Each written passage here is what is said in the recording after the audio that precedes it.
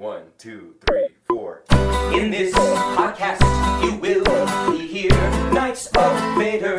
Knights of Vader includes, but is not limited to, talk of Star Wars, not Reagan's.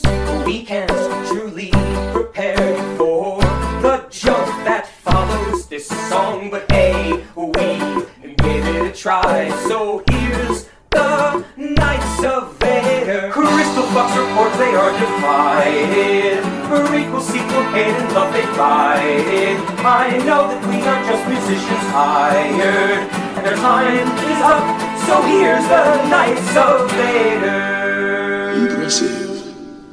Most impressive.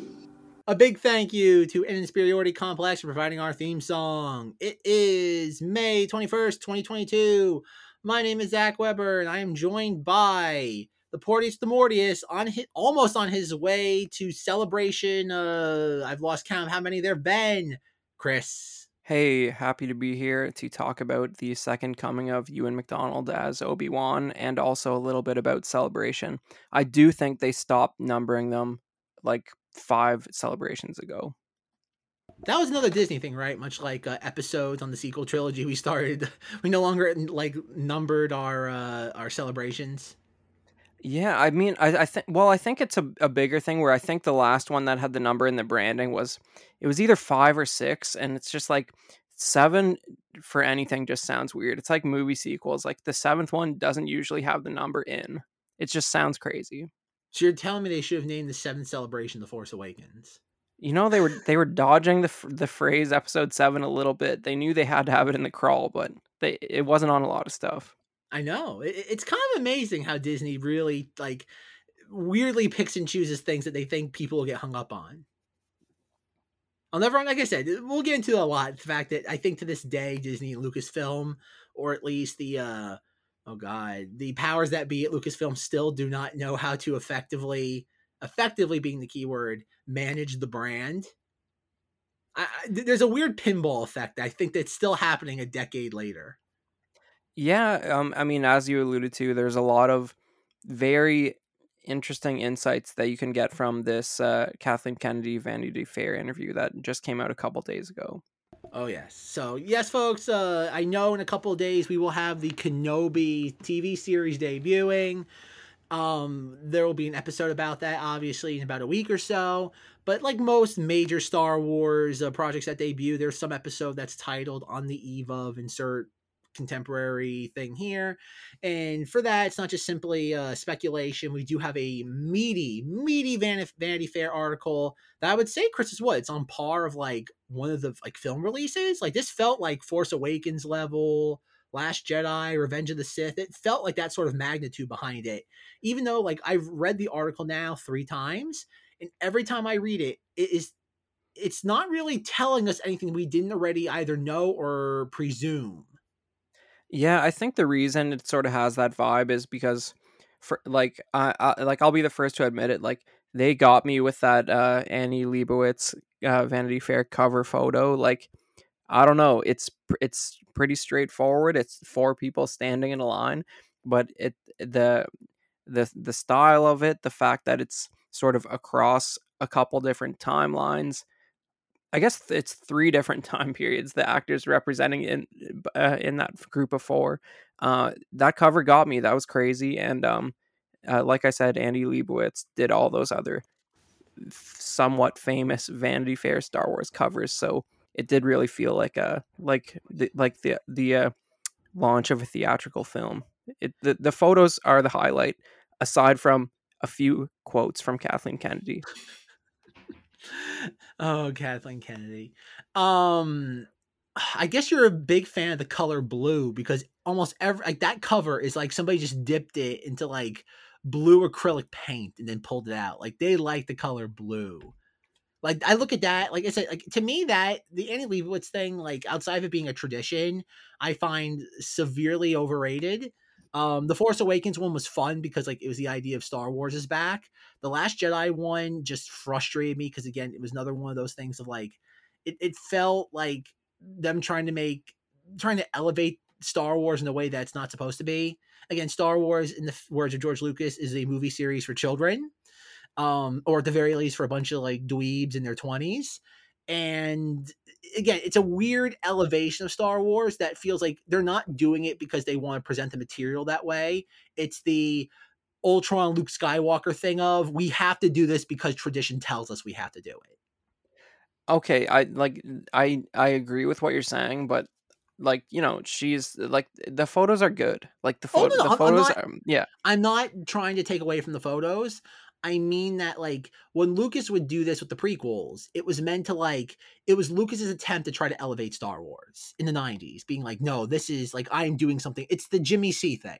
I am trying to elevate this pulpy film series to something. Because again, like, Lucas didn't do anything like this in the 70s or 80s. He didn't. And then so like there's the other quote from the DVD extras on the Phantom Menace where like he sees like Titanic breaking box office records, and you can tell he is very, very dejected.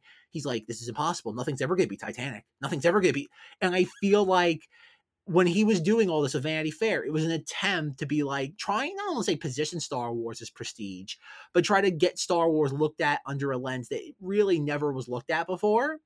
And then when Lucasfilm under Disney stewardship started doing it, it felt like we're not doing this for the reason, like the faux elevation reasons that Lucas is doing it. It's just, we have to do this because we've done it. Like, oh, it's part of the marketing template.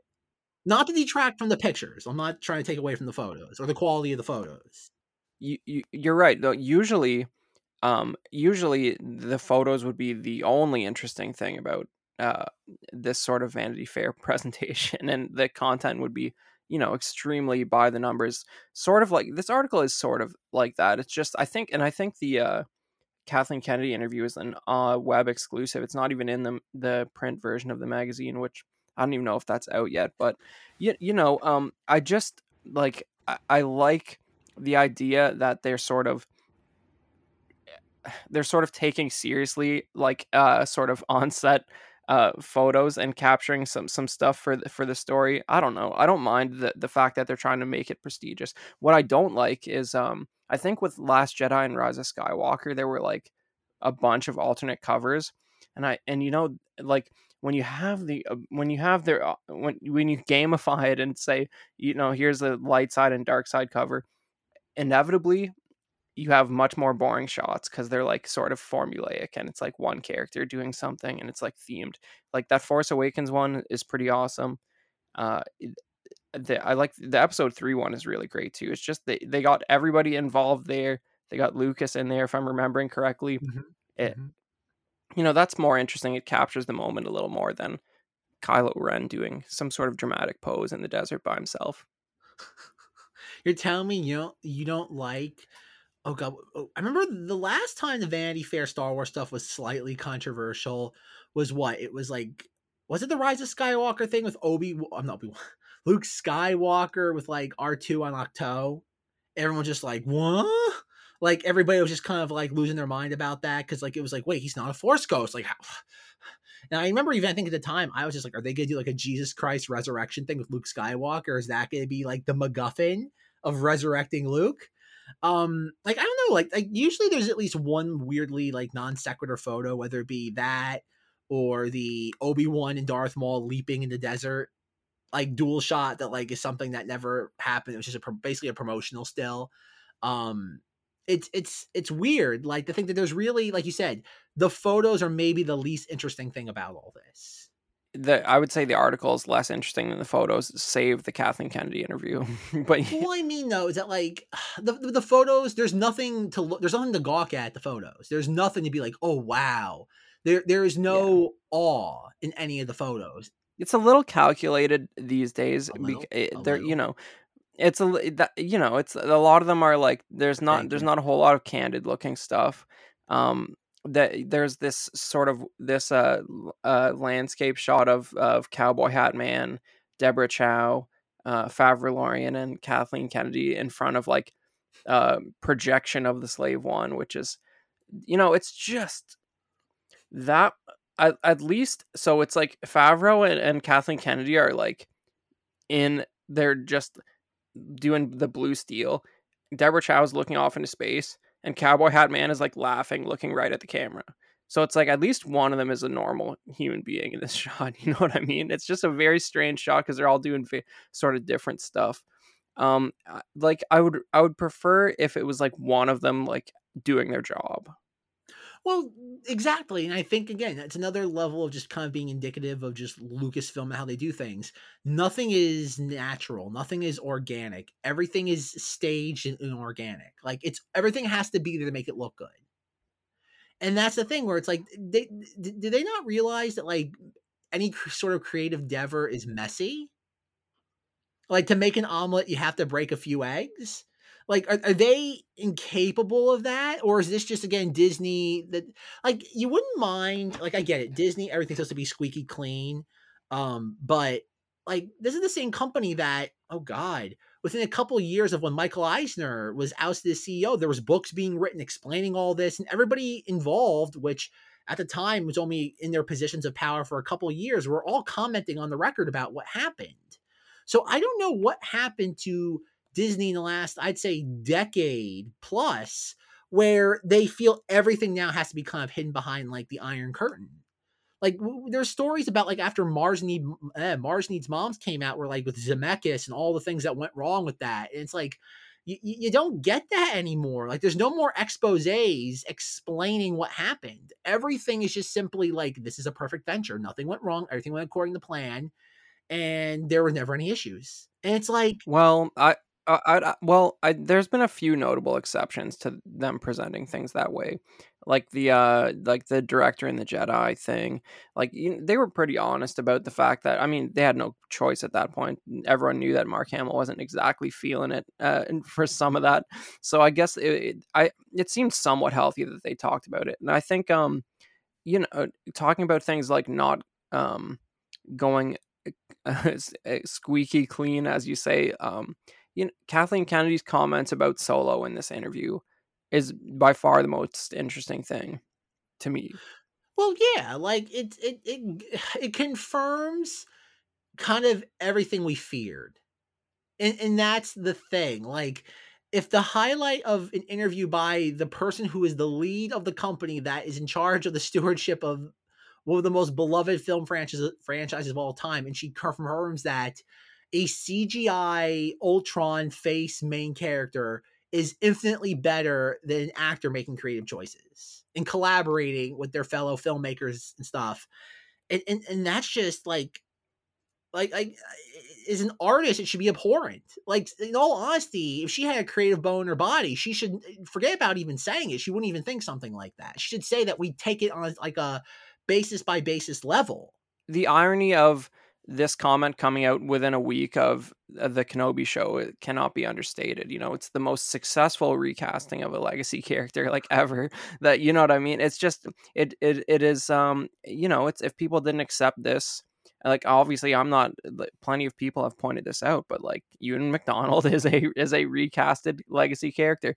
It doesn't matter that it's been 20 years. Like, the original version of that character is very iconic and not something that people forget. It's not a thing that's outside of the cultural zeitgeist. Like, Alec Guinness Obi-Wan is like still something that is pretty relevant for whatever reason. It's something people remember. So it's a weird thing to say. It's taking the wrong lesson away from Solo's failure.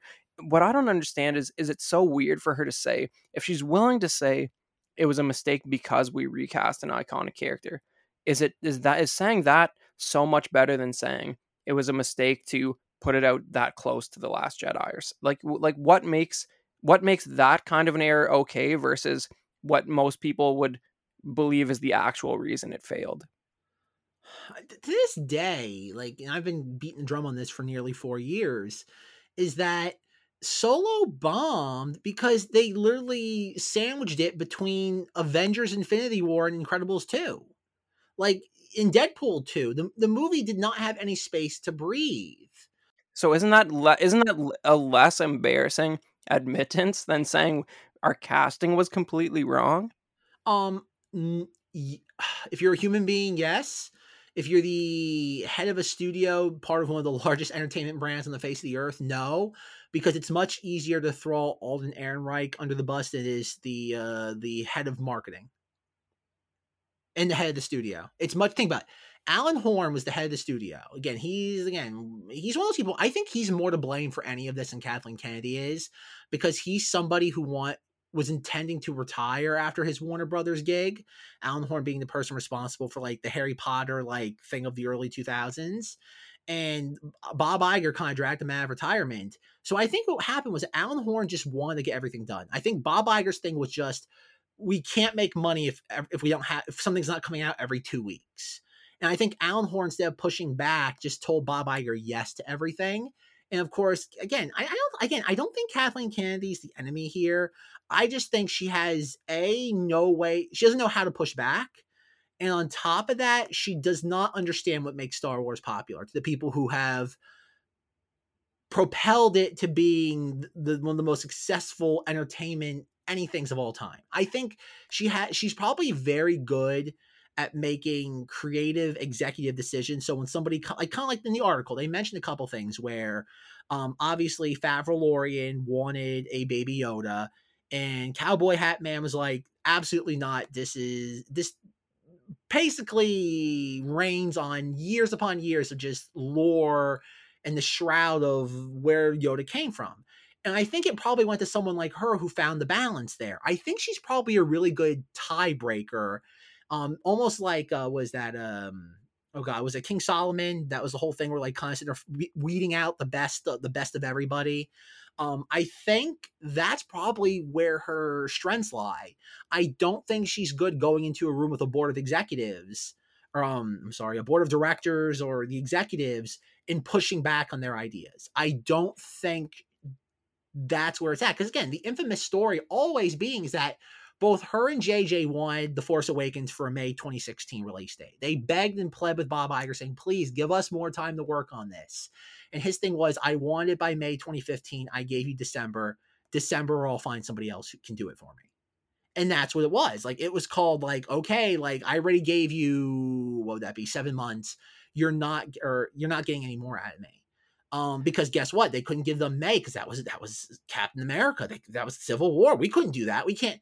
And that's what it was. And it's the same thing with all this. Probably the only person that can probably push back on the machine is Jimmy C, who we've been waiting over a decade for Avatar 2 through 12. And I think that's the issue. Well, speaking of Iger, that's another thing that makes this whole idea of the casting choice being the problem interesting. Because I feel like in Iger's book, didn't he already sort of fall on the sword of, we did too many theatrical movies too fast, too close together? He already sort of blamed it on the proximity to the other movies. He did. He did say that. You would think he took the hit from it, though. But for some reason, Lucasfilm, again, this is the same company, and that feels it has to just keep picking its scabs. Even in this article, there is a very specific line that I think about. We are on the verge of Kenobi, the TV series, being a more of a direct continuation of Revenge of the Sith than a prelude to A New Hope. And yet, there is a line in this that says a underwhelming prequel series. And I'm like, we are nearly 20 years removed from the end of the prequels, and we still have to throw them under the bus. But it's the same during the same week that that Ewan McGregor's out there saying it's so amazing that the people this movie was actually made for are now adults and they appreciate it, and it's got a whole different cultural context. It's almost like you couldn't have paired the two remarks like more diabolically to make them inconsequential together. It's crazy. Well, I think that's the thing. I think Lucasfilm is a hive mind, but the problem is that it's a hive mind of probably 2 or 3 dozen people, and they all think the same. So there's really probably no diversity of thought in that sense. There's probably nobody sitting there looking at this from the outside and being like, giving it some level of self-reflection, being like enough of the rhetoric of just attacking ourselves. There's no reason why 4 years after Solo, we should be bringing that up as a disappointment anymore. It shouldn't be in the article about the 3 new shows that are coming out. Like, what are we even talking about Solo for? Literally, people would have forgot it existed if you didn't bring it up in this article. It's crazy. And that's the thing. Lucasfilm makes so many peculiar decisions because clearly this article had to be vetted by them in Disney's PR division. So if there was anything in this that they didn't find flattering, they could have very easily done like the little black Sharpie and it out. They chose not to. So clearly they want that in there. They want that being part of the record. Yeah. It goes back to the comment Kathleen Kennedy made years ago about like the EU. Like she's like, I wish we had lore to pull from. And everybody kind of looked around the room and said, yeah, it's a shame Star Wars has no lore. I think it's either being taken, also to be fair to her, we also don't know the context of that. Like we're not privy to these interviews. We don't know what happened right before them or anything that happened prior. So who knows? Maybe it's taken out of context because it knows it'll get a rise out of people. But at the same time, though, like I said, if they didn't find it flattering or they felt it was something that wasn't their intent, they could very easily request to be taken out, and they're choosing not to. Yeah, that's the thing. To the idea that they wouldn't have some content control over this article is ridiculous. So, well, here's my question. Here's my question to you, Chris. After reading this article, looking at the pictures, are you any more excited about any of this? Like, I read this and I literally feel the exact same way before I read it. I'm like, okay, like there's stuff on the horizon. It's all TV based. We are not going to get a Star Wars movie for at least 3 to 5 years. Again, much like what I said in the post-mortem of The Rise of Skywalker, I sat there, warned everybody in January 2020. I said, we're not getting movies for a very long time. Rise of Skywalker didn't make the money it needed to make. And Star Wars has been written off. And this pretty much is the entire thesis of this article is Star Wars is it's practically the title of the article. It's Star Wars is a television thing now. You are not getting movies probably for, again, like at the absolute earliest, 2027? You know what though? Like this is okay with, this would be more okay with me if the book of Boba Fett wasn't just such a strange quagmire. Like I'd be like, because before this, the filler episodes of The Mandalorian were like, that's the worst case scenario for a Star Wars TV show. So like the floor has lowered since then in terms of what they will accept as like a Star Wars TV show. Well, this is what I want to ask you. And this is something that like, again, ever since the Rise of Skywalker leaks, I really never want to talk about leaks on this podcast ever again. But I'm going to keep it very, very abstract and vague. There's been 2 reputable like leak sites that have it looks legit based on everything I've read. Other things like other leaks, it seems to corroborate itself. Maybe that's just all coming from the same source. But if what I'm seeing is true, this series doesn't do anything to enhance anything. Like it doesn't. I don't want to say, because the whole time, like I think about what does one want from the Obi-Wan Kenobi series, and in the last couple of weeks, in preparation for this show, I read the novel that came out right after Revenge of the Sith called Dark Lord of the Sith. It's a famous Legends novel now. Not hard to come by. And I wanted to read that to see what they're going to be pulling from. Because for the last couple months, I've been kind of going into cynical mode when it comes to this series, being like, what's much like Rogue One, the entire plot of Rogue One is one sentence from the crawl. I'm like, what sort of things that seem vague or peculiar in Star Wars between Obi-Wan and Vader and A New Hope, Empire, and Jedi can be extrapolated into the show to be 2 hours of entertainment out of 6 hours. And there's a moment at the very end of Dark Lord of the Sith where I'm not sure. Did you ever read that novel, Chris? I imagine you did at some point. I have not, actually. Oh, really? Okay. So this is not much of a spoiler. You could surmise this. The final chapter of that novel is Obi-Wan in a cantina on Tatooine, and he finds out that Darth Vader survived. And it's basically, I think it's like 10 to 12 pages of Obi-Wan having this internal conflict about, oh God, what have I done? What have I done? Look, it's the Vader line from Jedi of, now Obi-Wan's failure is complete. It's the thing of Obi-Wan realizing just, oh God, like I doomed the galaxy. And it's 12 pages and it's very potent because it's 12 pages. When you say what would I like to get out of it? In an emotional sense, I like the idea of the Obi-Wan we see at the end of Revenge of the Sith is not is like sort of personality wise not the Obi-Wan we get in A New Hope, and it's like, show me like what happened, like, because I feel like right after Revenge of the Sith there should be he should still have some sort of more like active agenda, and something should happen where he just drops that because it's either not safe or not, he just loses that momentum. And I think that would have, it makes sense that that's sort of I know this series is chronologically sort of right in the middle of the two movies, but I feel like that's what we're going to get. But I feel like it would have made more sense if it happened closer to episode 3 chronologically. Yeah, but then the literal side of me kicks in, and I think back on Alec Guinness's performance, and there's a real lack of urgency, sort of with his interactions with Luke, that it's sort of, you didn't have the full story back then. Even Lucas didn't have the full story back then. So on some level, when Obi-Wan's talking about going to Alderaan, it's not life or death whether or not Luke comes along. You know what I mean? Like, it's not, when you see this interaction with Owen and Kenobi in the trailer, and he's like, and when he gets the right age, he must be trained. It's like when you see Alec Guinness, it's like, well, I'm going to go to Alderaan with or without you, but you should probably come. You know what I mean? So it's, I don't know if it's going to sync up that well.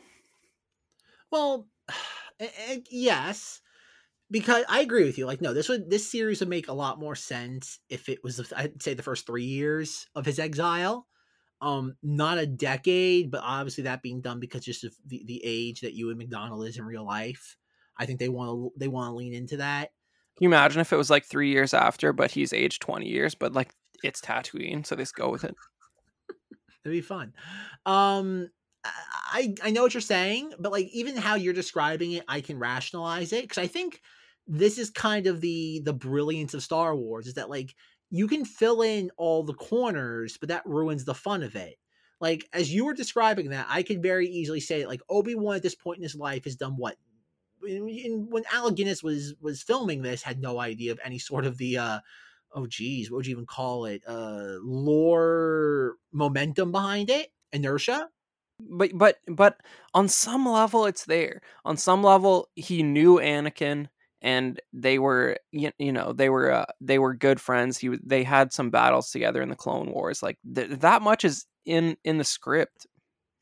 Well, yeah, and I think again, this is the brilliance of when Lucas was writing that dialogue, or if it was any one of his buddies like De Palma or whatever. It was a notion of, it was kept vague, not with the intention of a spinoff, but because it was kind of like, well, we kind of don't know what any of this is. So like, wouldn't it be fun to kind of leave this giant, like again, like Winchester Mansion almost. Let's build this door here and just see what happens. Like, in the sense of like, let's just build a door here. Doesn't matter that there's nothing behind it. There could be. It could be a brick wall. It doesn't matter, because it's meant to kind of just be this idea of anything is possible. It's the sandbox philosophy. And I think, but just real quick, getting back to like, again, like what we want from this. So just recap real quick, the Dark Lord of the Sith novel.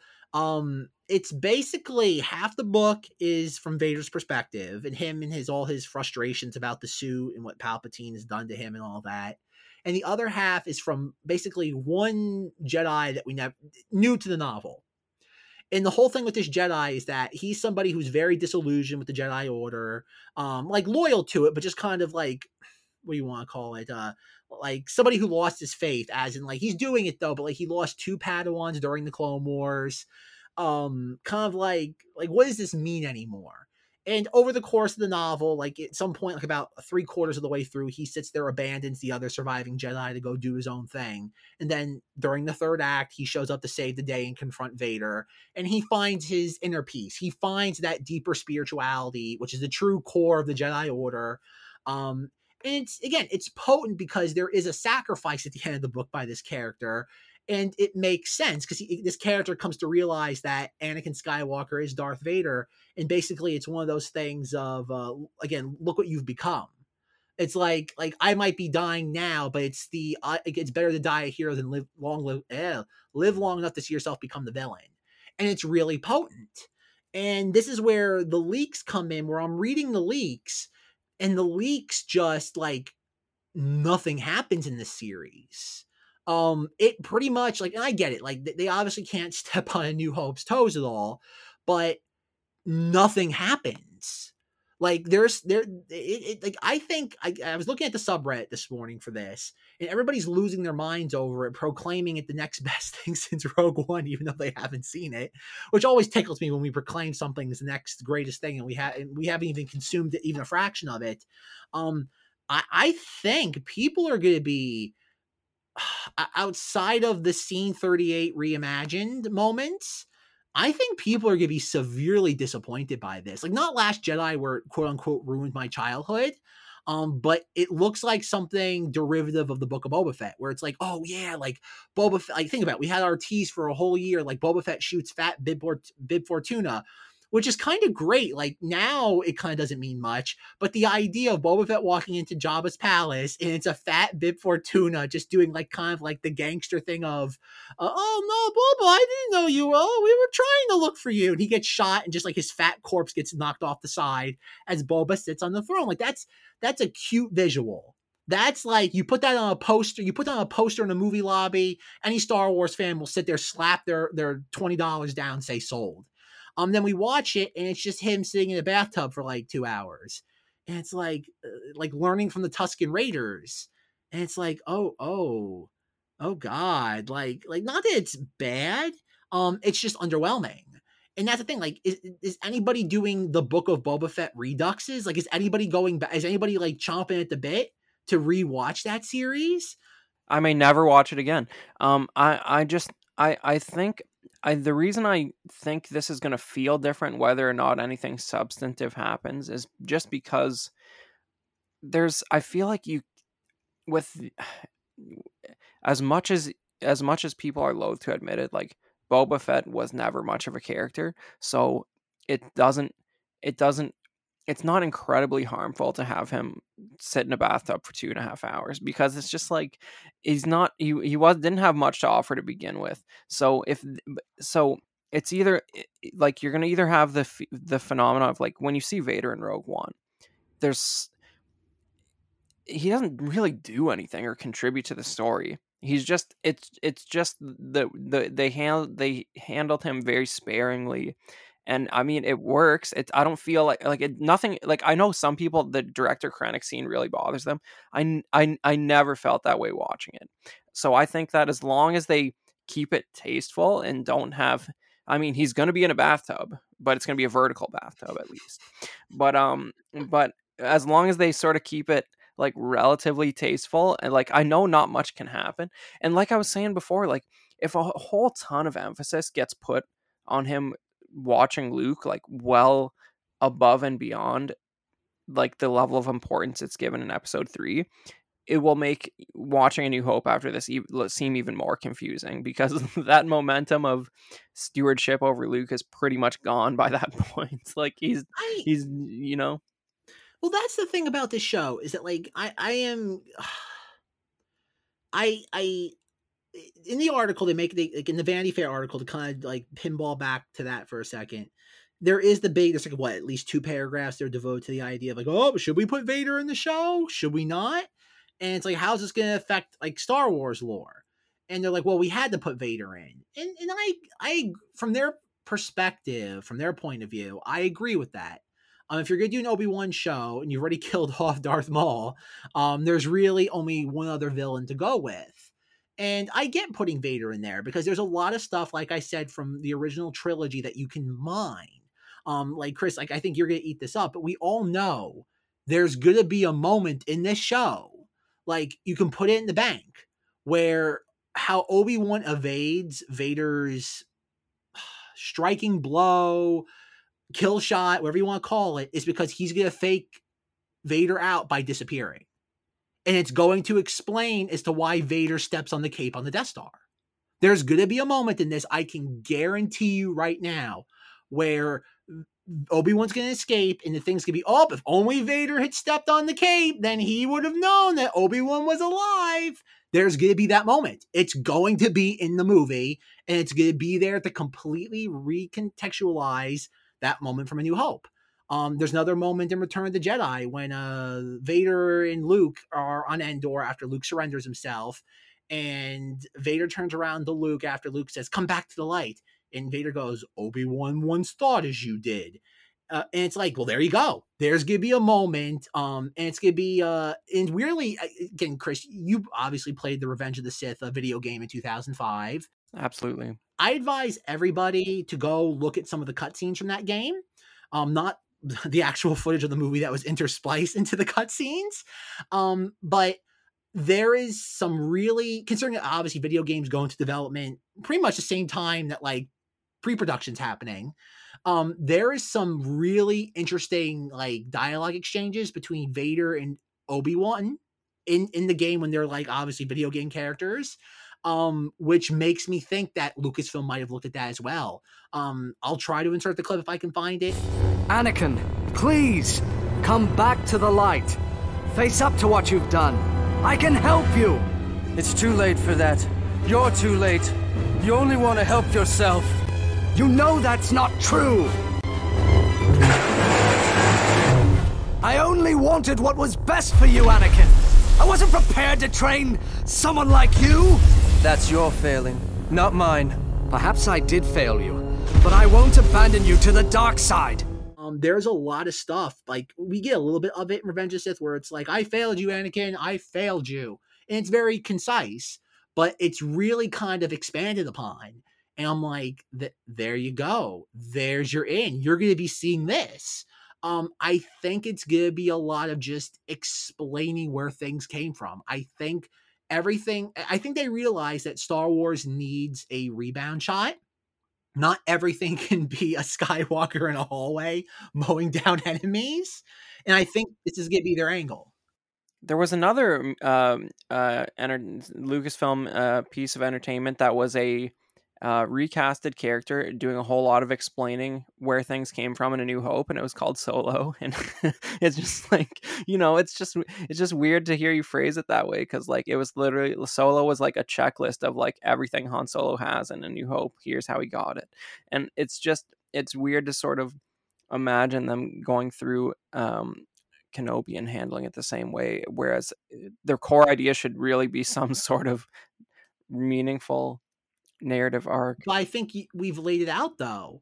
They don't blame that sort of checklist filmmaking as to why Solo bombed. They blame Alden Ehrenreich for why Solo bombed. Like, that's the thing. They're not looking at this in any sort of objective matter. Like, when Solo bombed, do you really think they sat around the boardroom and said, why do you think this didn't connect? They didn't do that. They automatically found the easiest thing. It was Alden Ehrenreich does not equal Harrison Ford. And I said, there you go. And think about what careers Alden Ehrenreich had. Like, I was afraid before that movie came out that the fandom was going to make him into Hayden Christensen, like 2.0. And the fandom didn't even go after him. Like, even the hate mongers on YouTube, they didn't even go. I think about it. Solo was at a point in Star Wars fandom where even the hate mob kind of shrugged at Alden Ehrenreich. I think that movie had like too many other targets, like the director switch, and like there was just too many distractions. I mean, and obviously the real problem with it is, just you can watch it and you finish watching it and you still feel absolutely nothing about it, and that's the real problem with it. But it's not, it's for me, it's not the release date, it's not the casting, it's just that its substance is non-existent in terms of like anything interesting or important happening to, like, but and I feel like what you're describing is I'm gonna get a similar experience with Obi-Wan. I hope not. I hope the core story is something interesting. Well, no, like the thing that's the saving grace to this, in which it will elevate itself beyond Solo, Book of Boba Fett, is that you have the Ewan McDonald element. Like his presence elevates all of this, even if it's kind of like, even if it ends up being crap. him being in it's gonna give it like a +5. It's a curve it's gonna be graded on, even if it's unintentional. And that's what it is. Like, don't be wrong, like people are gonna get there again, talk about learning the worst lessons from Disney era Star Wars. Like, look at it. Like, think of Chris, if you had named the top 3 most ubiquitous, like fan favorite things from Disney era Star Wars, what would it be?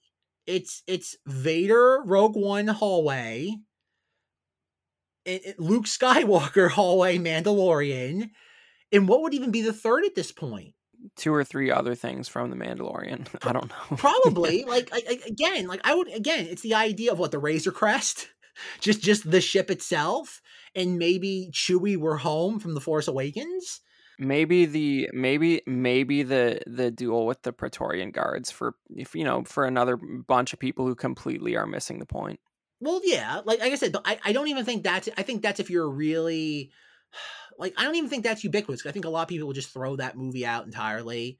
I don't even think anybody looks. I think the people who hate that movie refuse to look at it. Their hate has blinded them. But that's the thing, though, is that it's that notion of, I think Lucasfilm, again, it's what Lucas did with the Attack of the Clones. Like, weirdly enough, like we were supposed to do a 20th anniversary episode for Attack of the Clones. It might not debut on the Knights of Vader feed. It'd probably be on the Cinemati's feed. But the thing is that, like, and Chris, you can definitely remember this, is that, like, when Attack of the Clones came out, it was Lucas leaning into a lot of the criticisms. Yeah, it's like Jar Jar is like the original, like like the original version of sort of doubling down. Like, he cut back on his presence in the movie. I'm not sure I believe that voting the Supreme Chancellor emergency powers was Jar Jar until Jar Jar had a negative reaction from people. Do you you know what I mean? Like, do you like, I think that would have played out differently. It's too perfect. I don't know, like Lucas. That's why it feels coordinated. That is very much its own bag of worms, Chris. But oh god, Dello Felgates. Yeah. I mean, it's literally like from the mind of a troll. You know what I mean? Like, it's just like, what if Jar Jar was the cause of the whole empire? And whereas now when the audience hates a character, they have a scene where Leia says, "I gotta go over here for the whole movie, so I'll be seeing you later." so it's and one is remembered more fondly than the other. Although I have been, because of the 20th anniversary, a lot of this sort of fan media has been producing Attack of the Clones content, and it's still it is still probably the most polarizing of the prequels, and I'm definitely noticing that it's certainly not everyone who's come around on it. No, like it's definitely in a better spot than it was 10 years ago. It definitely has improved. The fact that we're getting merchandise with it clearly means that we're getting a lot more episode 2 merchandise than we are for Kenobi, that's for sure. I guess Lucasfilm can plan that. I guess they have a calendar somewhere in Rhode Island, so they're able to coordinate those sort of things. Do you see? Well, not even that. Like, do you see Hot Toys has 5 figures coming out for Attack of the Clones 20th anniversary, and one is it's like the episode 2 version of R2 and 3PO, and there's also a battle droid, and the 3PO comes with also the battle droid head, and the battle droid also comes with the 3PO head, and the R2 comes with the 3PO head, so he can drag it along behind him. It's crazy. Oh no, it's cool. Yeah, it's cool, but it's like that's so episode 2 to be like, the scene that most people hate from this movie, like that's where we're gonna make like $300 figures for. This is such a drag, Chris. This is such a drag. It's just something amazing about that. Well, again, but I think that's the thing that, like, it's weird that, like, you have all these people opining about the current state of Star Wars, and yet, like, is there any mainstream Star Wars project that 15 years after it debuts is hated to its core? Is there any mainstream Star Wars project that 15 years after it's debuted is despised? Chris is thinking for the audience at home. Yeah, like nothing's coming to mind that it's like what is remembered as being a complete disaster. That's 15 years old. I can't think of anything. And I think that's the thing about Star Wars, and just not Star Wars, just media in general. Time heals all wounds. But like I can still remember back in like 2014 listening to some like I don't want to call it prestige, but like a like movie podcast with two like professional film critics that were well respected. One of them was very well respected during film Twitter at the heights of it. And they did an episode where they were I don't want to say comparing and contrasting. It was just kind of like deciding the merits in a very analytical, scholarly manner of A New Hope versus Empire, and which one was the better film. And like it was before The Force Awakens came out. And they were talking about the prequels, and keep in mind, this is like 2014. So you're 9 years from Revenge of the Sith and about 15 years away, 15 years removed from The Phantom Menace. And the big thing was this person who was very, very snobby about the prequels said, strangely enough, The Phantom Menace is the best one of the three. And this is the thing where I'm like, 15 years later, The Phantom Menace that like, I don't, again, you remember in 2005, Revenge of the Sith was always the definitive prequel film. Even if you did not like the prequels, it was always episode 1 and 2 are bad, but episode 3 is okay. And we were getting to a point 15 years later where The Phantom Menace was like, yeah, it's solid. And then now 20 years later to Attack of the Clones, it's, yeah, these are all kind of good, if not great films in their own right. And it makes you wonder that like, where are we going to be in 2030, in like 2035? When think about the generation that grew up with the sequel trilogy has their buying power. Like the only reason why we're getting not $1,000 in Hot Toys figures for Attack of the Clones is that the kids that were 6 to 18 during that time frame now have the money to buy that stuff.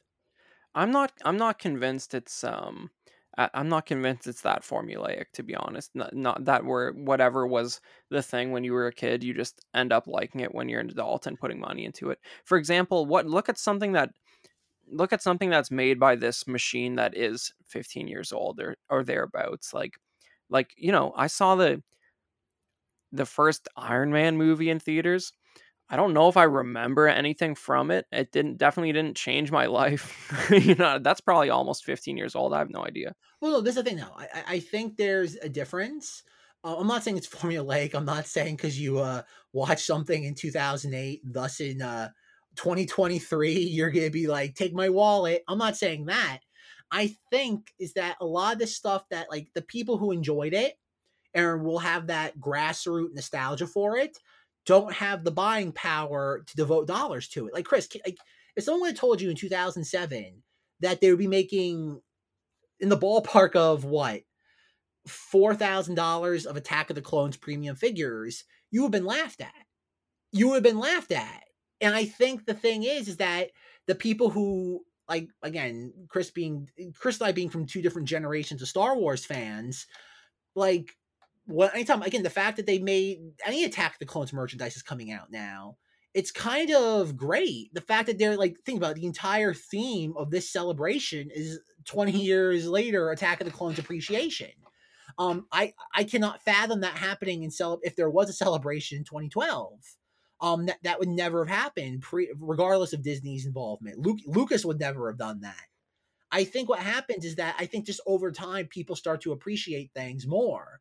And that's why to this day, I will guarantee everybody that like The Last Jedi will be seen as the best of the sequel trilogy, which it's already starting to happen. You look at like Red Letter Media, a lot of these like hate monger channels for Star Wars, and even their rhetoric went from "this is trash" to "we didn't like it, but at least it tried." And that is a huge leap from where we were just 4 years ago. Yeah, well, I don't know. I'm not convinced that the sequel trilogy will have a lasting cultural impact of any kind. I think it's much more comparable to like the MCU movies where it's like just grind them out. I still think Star Wars is special in the way. Think about it. Regardless of how we look at Disney making things, Marvel has always been a machine at least with the sequel trilogy, Disney waited 2 years between each one of these. I do think again, I can't speak for Mandalorian. I can't speak for any of that. Even Rise of Skywalker, I think the Rise of Skywalker is kind of doomed to share a cell with Attack of the Clones, and that being the most peculiar Disney film or a Star Wars film ever made. Just because it just does whatever it wants, for better or for worse. I think it will get there. I think, Christy, I think you're looking at this as like we are so. It's like working at the hot dog factory and being like, no one's ever going to like this. It includes everything from pork, beef, chicken, rat tail, rubber boot heel. No one's ever going to like this. And then you juxtapose that to the person who's sitting there having the time of their life during a 4th of July barbecue and sees a package of Hebrew Nationals, and for the rest of their life will always associate that with that memory. No, I understand what you're saying. It's just that those people like eating the hot dog, having the time of their life, existed for the prequels and the original trilogy, and they're the reason why Darth Vader is an icon. It's not he's not an icon for the amazing character arc. He's an icon for the design and I am your father being quoted a million times. The hot dog munchers are the reason he's an icon. It's not because of the good movies, you know what I mean? Like I don't think the glue is there for the back to the meat grinder references. I don't think there's enough horse hooves in the sequel trilogy to keep it together in the long term. But that remains to be seen, I guess. But I think there's something fun about the idea of Lucasfilm sort of partnering with a lot of these licensees to celebrate the 20th anniversary of Attack of the Clones, because like it, especially when it comes to like Star Wars Celebration, this upcoming one in Anaheim was supposed to happen in 2020, which would have been the 40th anniversary of Empire Strikes Back. So instead, we're celebrating the 20th anniversary of Attack of the Clones. It's just an interesting contrast, because it was theoretically supposed to be the same event, and it was just delayed that long, and it makes you wonder, sort of like how much of this emphasis on Attack of the Clones would have happened if that. I guess they probably would have had an event this year anyways. Yeah. So it doesn't make a whole lot of difference in the end. But the way Hasbro sort of jumped on the Empire Strikes Back anniversary. It was a lot of repacks, but they had like, I don't know, like 10 or 12 like big carded Black Series figures with the like 40th anniversary logo on them. They put out like a giant Black Series snow speeder and all that. And the stuff they're doing now is like they're playing catch up on like Mandalorian season 2 figures and stuff. So it's just weird how, I guess the repack stuff you can throw together quicker, but they're not doing as much for Attack of the Clones as they were. Okay, because you brought up the H word, Hasbro. I have to ask, like, would you, if I would have told you in the fall of 2019 that and forget about the current state of the world, would you have believed that there'd be a faster fulfillment time on Hot Toys figures of new characters than Hasbro? No, and I don't think it has to do with like the time it takes to produce the figures or Lucasfilm like sharing character designs. I think it's literally something like it's something more to do with paranoia about spoilers. I think it has more to do with that. I think Lucasfilm with Star Wars is just, for whatever reason, they've been incredibly pearl clutchy about that, like since the J.J. Abrams era. And I think maybe the sort of tone he set with the Force Awakens might have something to do with that. I don't know if it seems to have gotten worse than it even was then over time. And I because like I've heard interviews with people who, they were doing their digital sculpts of Mandalorian characters 18 months before we saw the show. So it's not that they couldn't have had everything out in time. It's just that they wanted to be incredibly safe with it. And I don't know how there's not a greater concern that they're not going to capitalize on sales while the property is relevant, because you know what's certainly not relevant anymore? The Book of Boba Fett. You know, when I would have bought stuff about that show before it came out, that's when I would have bought stuff about that show, and now I don't want any. So I don't, you know, they missed out on hundreds of dollars of my money that they could have had if they put out awesome stuff before the show. Well, here's the question though. Okay, and this is a question I think I've wanted to ask you for a while, but we've never been able to get to it directly. What is your opinion on the fact that like Hasbro is going to no more bubble window packaging? Like what's going to happen to the vintage collection? Like what? How are I would imagine that like people will still buy it, but like I don't know about you, but like I don't buy Hasbro stuff anymore. Like I have, it's funny. A friend of the show, he's in the Knights of Air Facebook group. His name's Coleman. He is my like Star Wars. He's my equivalent. Like if I am Boba Fett, he is my Din Djarin. Him and I occasionally run in, like to each other in the wild, and we just kind of like, oh god, talk shop about Star Wars collecting. And maybe a month ago, him and I ran into each other. And him and I are like, he's like, so what are you looking for? And I'm like, what do you mean? He's like what Hasbro thing you looking for? And I'm like, nothing. There is nothing that I am looking for right now. And there's a really quick anecdote was the Book of Boba Fett Black Series deluxe in quotation marks figure. Coleman, living near me, found one in his like at the Walmart where we kind of live by.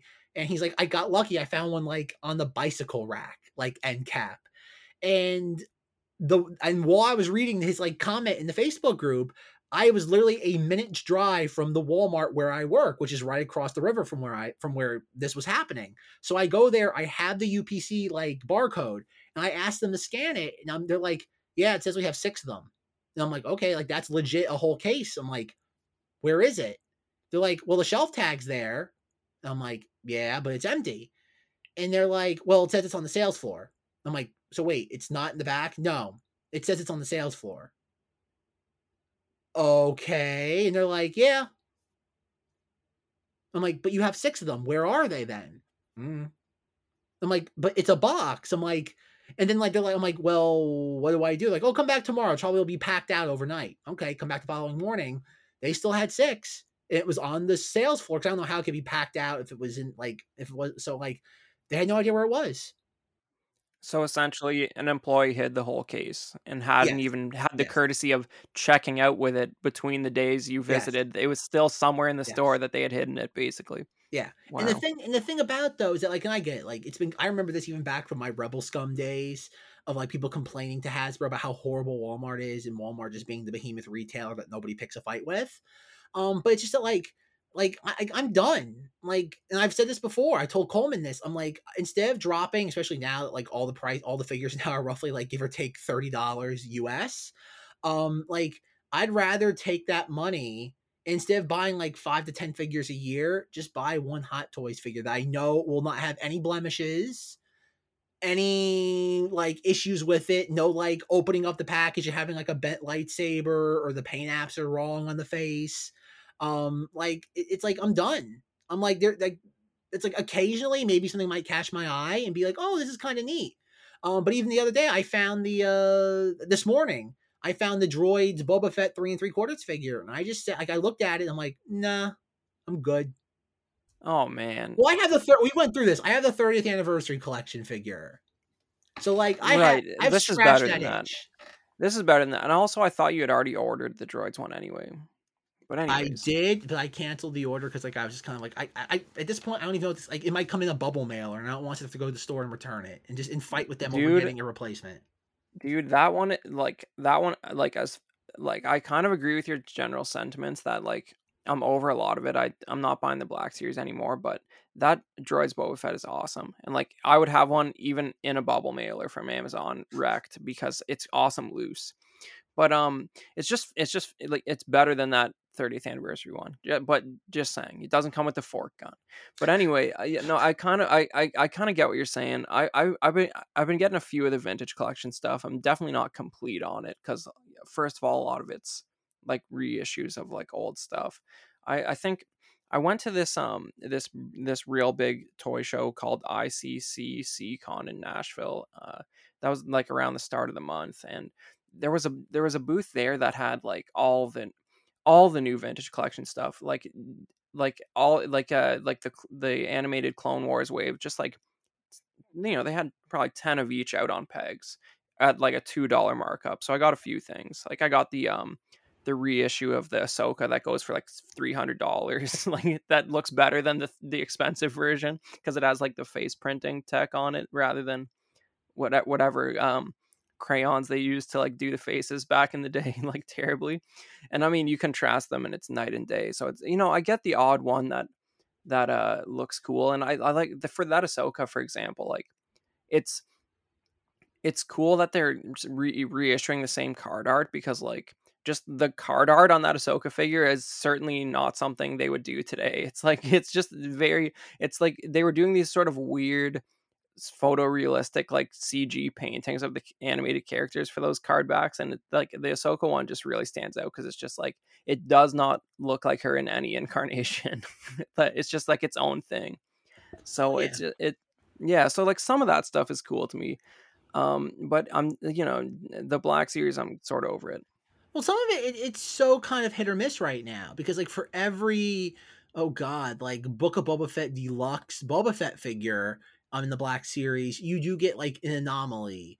And a lot of it's them reissuing stuff they did 10 years ago that were all kind of like the last of wave syndrome, whether it be Shea Vizsla, the Old Republic Trooper, which I was able, I think Chris will love this, my infamous story in like 2011 or 12 when that figure was, or maybe even 13, when that figure was released, is again Last of Wave Syndrome, and it was like retailing for like $11.99. I went, I just paid $5 for these figures. I'm not paying $11.99.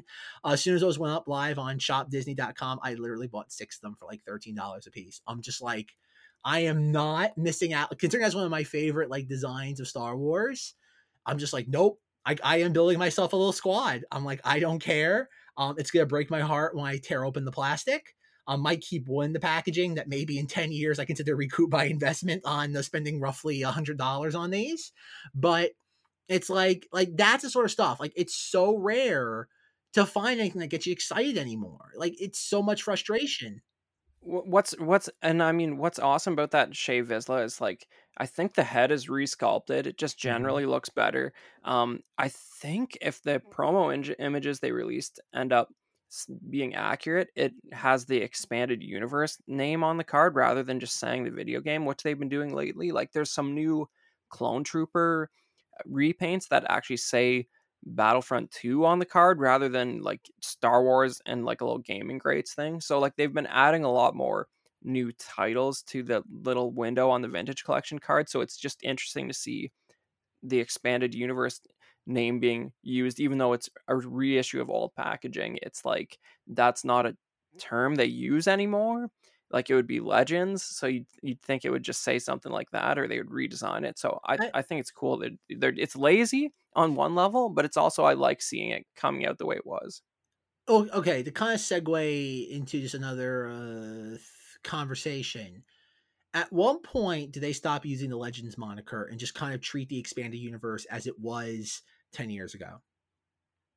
Like think about it. 10 years ago, you had canon and you had the Expanded Universe, which was part of the story, but it could be overwritten anytime it needed to be. And how long until they just go back to that, where it's just kind of like the Expanded Universe is there? Like if you want, like it's not part of continuity, but like it's there to kind of fill in the gaps if you want to sit there, have it. Like I feel like we're gonna like not, they're never gonna announce it like they did back in like, what was it, 2013, where they very clearly started just throwing books into the incinerator in the basement there in Lucasfilm. But like I feel like it's just gonna be like, especially now that they're re-releasing a lot of these books and how these books are being kind of even offered, like they're not just simply like, oh god, digital books on Amazon. Like these are books you can find at like Barnes and Noble and Target, a place that normies travel heavily. And nobody's losing their mind seeing a 3-book collection of the original Thrawn trilogy with like a disfigured Luke fighting a redheaded woman with a green lightsaber. Like nobody has like had like an aneurysm yet. So like, Hey, so it's not, I think it's coming up soon because, we've sort of had 10 years of canon novels now, and you're going to get to the point where the the importance of preserving the narrative integrity of a novel that was ho-hum 10 years ago, that wasn't one of the ones people really glommed onto, is going to be superseded by a new author who wants to do something around that time period but change it up, because it's going to be a forgettable canon novel from 10 years ago. That's already totally forgotten. I don't think they're going to prioritize maintaining that over, like a certain Jedi Master's lightsaber that was incinerated on Coruscant. but that was I think that was a more recent comic. But anyways, they should have been talking to each other. It's the idea that like Lucas, again, it's gonna be like what Lucas did. Like, this is great. That person in whoever it was, 2015, 2016, had their moment. They got paid. They got to do what they wanted.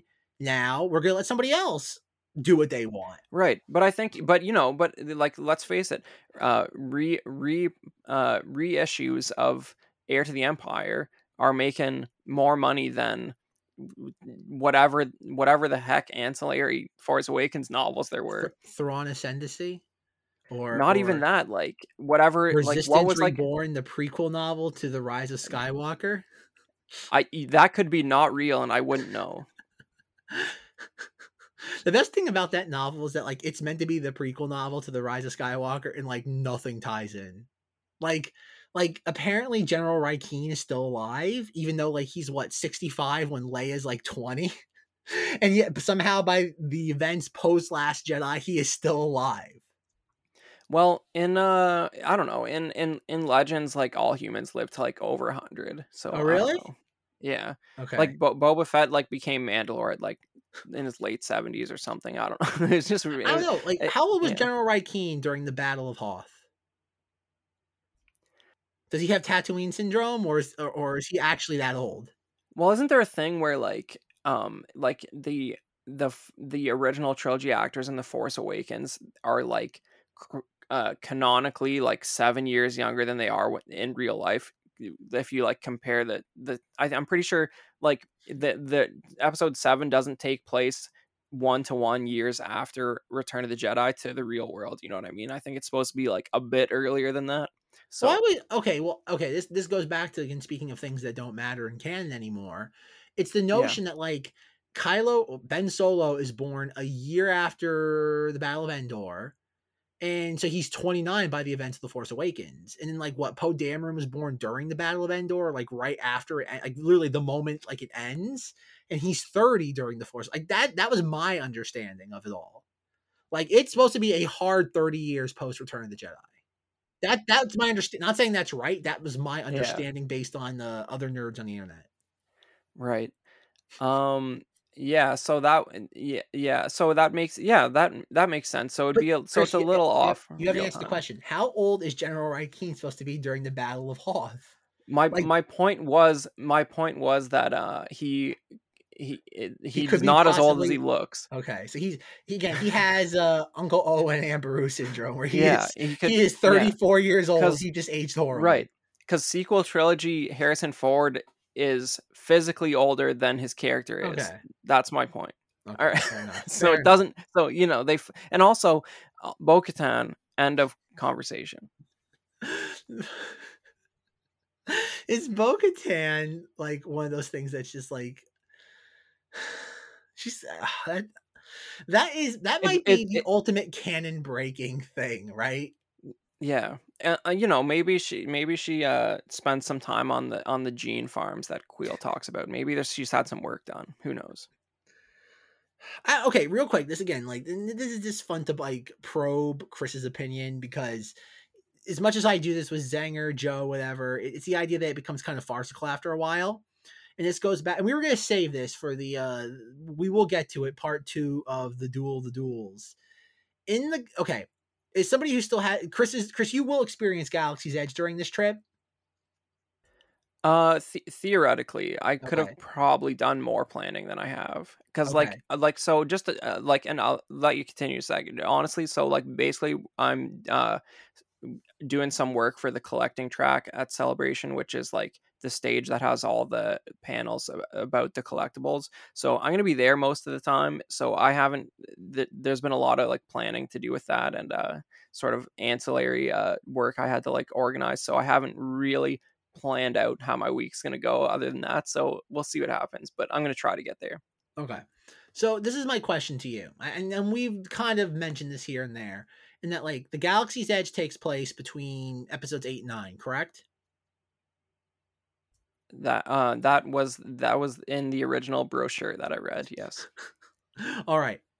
And as we all know, it's a canon, like both Rise of the Resistance is the canon breaking attraction, because it features Rey in her Last Jedi outfit, and it features Kylo Ren with the helmet unsmashed, and not including the red super glue that's on it.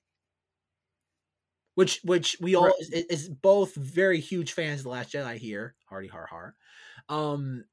That is in Star Wars continuity impossible. For Rey to be in the Last Jedi like throne room costume, and for Kylo Ren's helmet to be unsmashed, correct?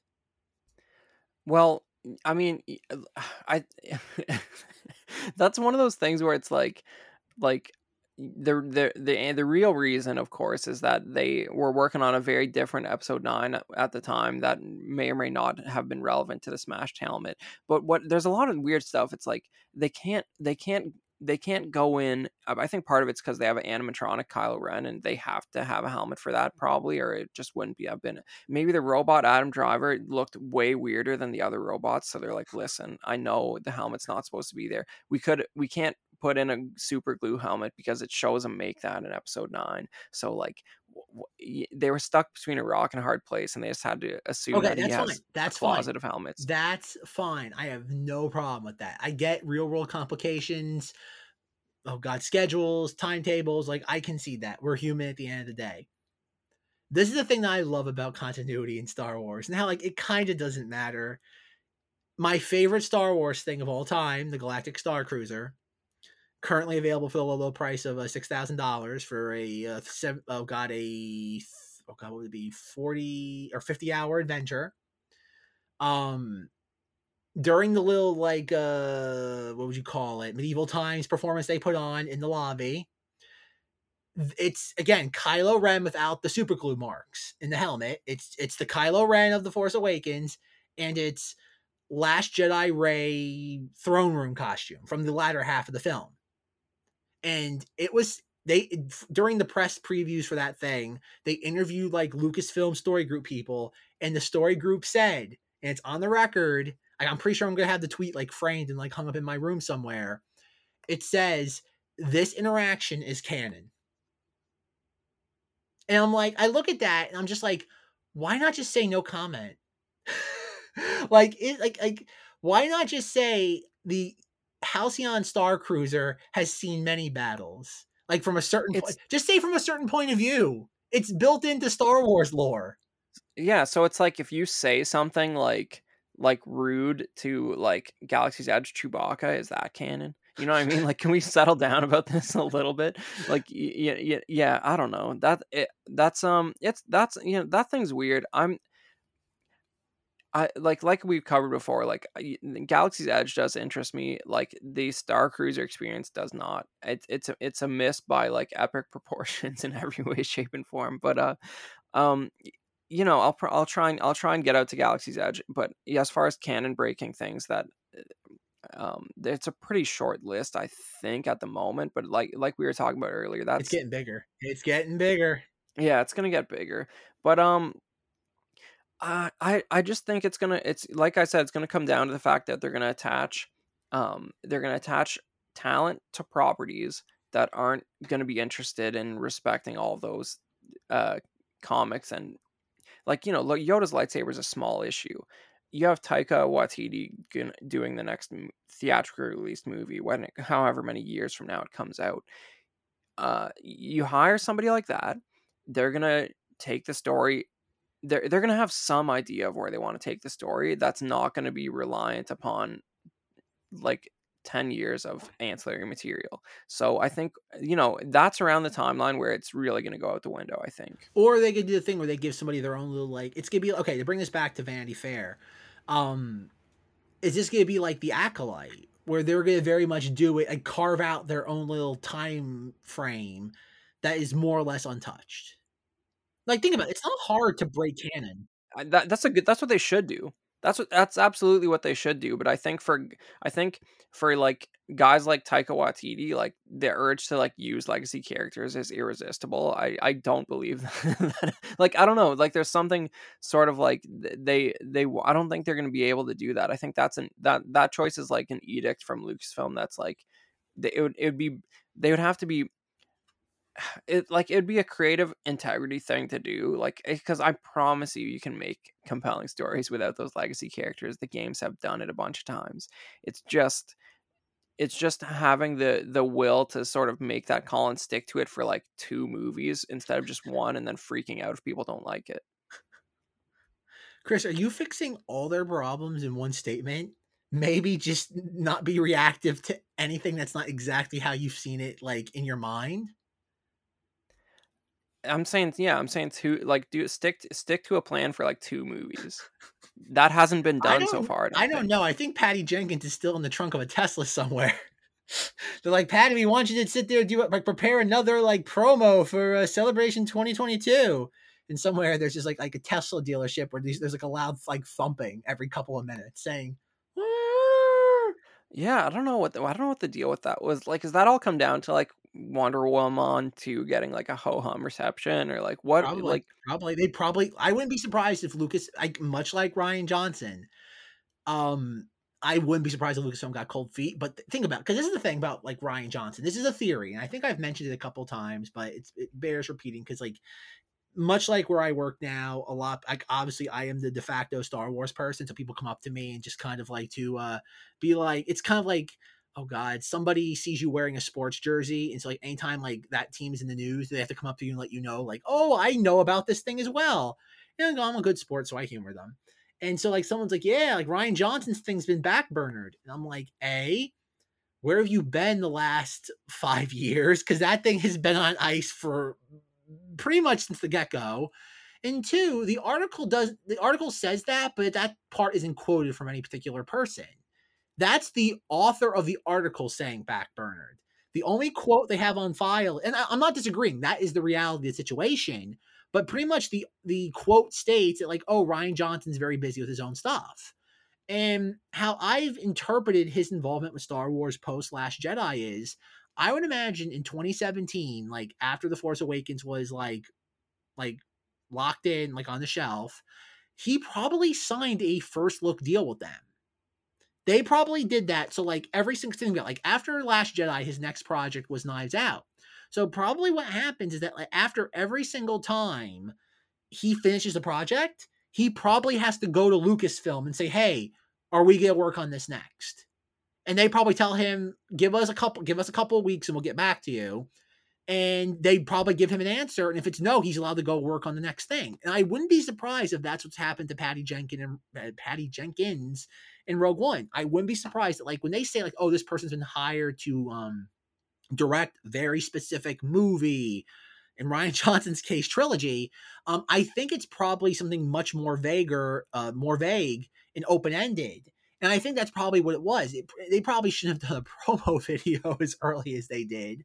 But again, it's the same company that literally had a Josh Trank Boba Fett sizzle reel, and they basically canceled that the morning of them debuting that little like teaser trailer. Yeah, I mean, I can sort of, I don't know if this is like who the listeners of this podcast are, but like I really don't want people to get the wrong impression here. Like, you know, I am genuinely mostly not excited about new Star Wars material. Like, but like, if you're a Star Wars fan, I'm probably not on the same level of enthusiasm as you. Yeah, but you know, for example, like we're laughing about Hasbro stuff. Like, oh, what are they even doing? They have one figure for the Kenobi show coming out, and Ewan McGregor made fun of it on the reveal. He's like they 3D scanned me, and still it comes out looking like this. Can you believe it? And he thinks it looks terrible, and that's the reveal of the figure, the only figure for the show. But you know, like I was saying, like I'm going to Celebration. I just went to a big convention. I'm going for the experience of like other aspects of the fandom. Like I hope the Kenobi show is great. I want it to be great. I'm not, you know what I mean? Like I will be more happy if it's great. But I'm going for the sort of the community aspects of it. Like I have a ton of friends who like this stuff. A lot of them are collectors. They get into a lot of the older stuff. There's a lot of stuff that you can sort of experience at these events that are like outside of the current property of the day. For example, like, you know, like you were saying, what every new Hasbro figure is like $30 now, right? Here's something I got at that last show. This is like a Bomar Monk 3 3/4, and as much as the Book of Boba Fett tried to make them uncool, you can't really make uncool a robot spider with a brain in a jar. This came out in like the late 90s through the fan club. I got it like sealed in the mailer box for like $12. It's like, that's cooler than anything they're putting out right now. It just is. And you can find this stuff, and it's like if they released it's weird how we are as a fan culture, right? Like if Hasbro put that out right now, it would sell out. If they change nothing, just reissue it in a new box. It's just the psychology of the fact that it's 25 years old. People, there's nothing wrong with the sculpt or anything, right? So it's just like, you know, like don't get me wrong when you sort of hear, like, I do sound cynical about a lot of this stuff, but like I really enjoy the franchise. I'm putting my money where my mouth is. I'm going to Celebration. I'll probably go to Galaxy's Edge. It's just like I want them to do more with it. Sort of, as funny as this sounds, I want them to do more with it intellectually. And I doubt I'll get that from Kenobi, but I'm still sort of optimistic about it. I like the way they're presenting these new series. I hope that they all have really very little structurally to do with the Book of Boba Fett. But this is my thing though as a Star Wars fan. Like I said, this is not meant to be a Debbie Downer. Like you said, Chris, I'm kind of gonna echo your sentiment here. Is it like think about it. There's only a finite amount of time of life, and we're spending time discussing our woes with something like this. This is my concern though, and this is as a Star Wars fan. We have a new Star Wars thing coming out in a week. 10 years ago, I could not fathom that I'd be indifferent to it. Like it's one of those things where like, I'm going to watch it. It's going to be exciting those first couple minutes, like seeing like the Lucasfilm logo. You're going to have that tingle of excitement, and it's going to disappear immediately. Like it's drawn out. Like it's the idea of just like this. And again, this maybe goes back to the hot dog factory scenario. But like, I don't care. And maybe it's because I'm getting older. I don't have that doe-eyed expression. But it goes back even to things like Jedi Fallen Order, that like, I still think about that game all the time. That there's that certain thing of just like, I don't think about the Book of Boba Fett. There's not a single moment in the Book of Boba Fett I would want to rewatch. Outside of Luke Skywalker, Mandalorian Season 2, there's not a single thing that I want to rewatch in The Mandalorian. And I don't know. Like, it's weird to think of like Star Wars that way, into like breaking it down to moments. But there isn't that sort of, I guess it's resonance. And that's the thing. Like, as much as I deride certain aspects of Disney Star Wars, there are moments, as much as, again, I think I'm one of the loudest Rise of Skywalker champions there's even moments from that which I like am over the moon for. But the TV thing is taking, like, I was always afraid as a Star Wars fan. At one point, there was going to be a Knights of Vader episode called Solo, or How I Learned to Love the Never-Ending String of Spin-off Films. I was going to do an episode like that at some point. Because I was always afraid Disney was going to run Star Wars into the ground by making, like, doing the Marvel thing, like we mentioned. 1 movie a year, 2 movies a year, 3 movies a year. You know what's worse than 6 hours of Star Wars content a year in the form of movies? It's 18 to 24 hours of Star Wars content in the span of a year. I don't draw that much of a distinction. I think the MCU can tell you that they would, if they release movies at that pace, they're not statements. They're not events. They become disposable because they don't. If let's give them the amazing benefit of the doubt that's not real. Say they plan the MCU story arcs like 12 movies ahead, which there's no chance that they do. Even if like they may not know what the 10th one down the line is, but they know it will be something. So each note, it can only have so much going on for it. It's like what you're saying about Kenobi, how like you can't really do anything transformative because it's a piece sandwiched in between a chronology, right? So it's like it's like I think the only way outside of it is just totally changing the time period and committing to it for a while, because that's the problem with the MCU. They like it's whether a character dies or not is dependent on how long they want to work with that actor for how many more movies. It's nothing to do with the story. So I think that if you would have got those movies every year, you would be feeling the same way. No, exactly. But that's the thing. I'm trying to make though is that like my worst fear was 3 movies a year. Instead of that, instead of 3 2-hour movies, I'm getting 3 6-hour series. Yeah, with more boring stuff in it and lower budgets. Yeah, exactly. And that's it's as if Lucas, again, like we mentioned this at the very beginning, Bob Iger's thing was, oh, maybe too much, too fast, too soon. And they are literally doing the opposite. They're doing just that. They are literally just, it's like, yeah, like it wasn't the fact that like we maybe did a little too much. Maybe we didn't let the stuff breathe. Maybe we didn't make it too exciting. No, it was all Ehrenreich. Solely all Ehrenreich, man. Like poor old Ehrenreich. Like he's being pulled off the LA Lakers like courtside seats with Jack Nicholson and really being thrown under the next bus that comes by. Isn't it amazing? It's like, you imagine being Alden Ehrenreich today. It's like, oh, they look at this Vanity Fair article. They're promoting the new Kenobi show. It's like, hey, what did I do? What do you like? That was like 3-4 years ago. Exactly. Come on, man. Why is this like the main quote from this Kathleen Kennedy interview right before Kenobi comes out? You know what the sad thing is? I wouldn't be surprised if Lucasfilm somehow works him into like Andor season 2. Like, he's going to show up again at some point. But also, how can they say that when it's like, isn't the Lando show still a real thing? And like recently, like Donald Glover like had an interview where they asked him about it, and he's like, I don't know, I can't say anything about that. So he like strongly implied that he's the lead. Exactly. So it's like, how can you say we can't recast key characters while you're literally working on that? I think, to bring this back to a Cinemati's tenet, it's that nothing matters. And that, like, we can't trust, and the only thing we can trust is that we can't trust anything.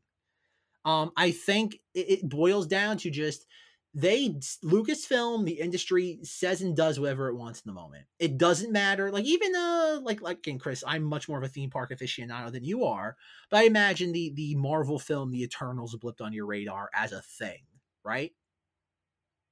That is the extent of it. Okay, you are aware it's a thing that exists. I think my only thought was ever, hey, that's weird that Angelina Jolie is in the MCU. Yes. And then I never thought about it again. So just real quick to show you how all this stuff folds into each other, regardless if it's successful or not. In the Eternals, it's a very strange movie. But probably one of the aspects you would like is that there are Celestials, and they're these really weird Jack Kirby looking creatures. Like, they are pillars of the universe. And one of them is like they're pretty much the villains of the film. And I think you're aware, Chris, like the Eternals was unsuccessful under the guise of a Marvel film. Okay. Yeah, but just opened at Epcot in Walt Disney World in Florida has been the Guardians of the Galaxy Cosmic Rewind ride. And guess who the villain of the ride is? It's a Celestial from, like, not specifically from Eternals, but considering like Celestials were a the largest thing that they've ever been in Marvel-wise, that's what Disney and all these brands do.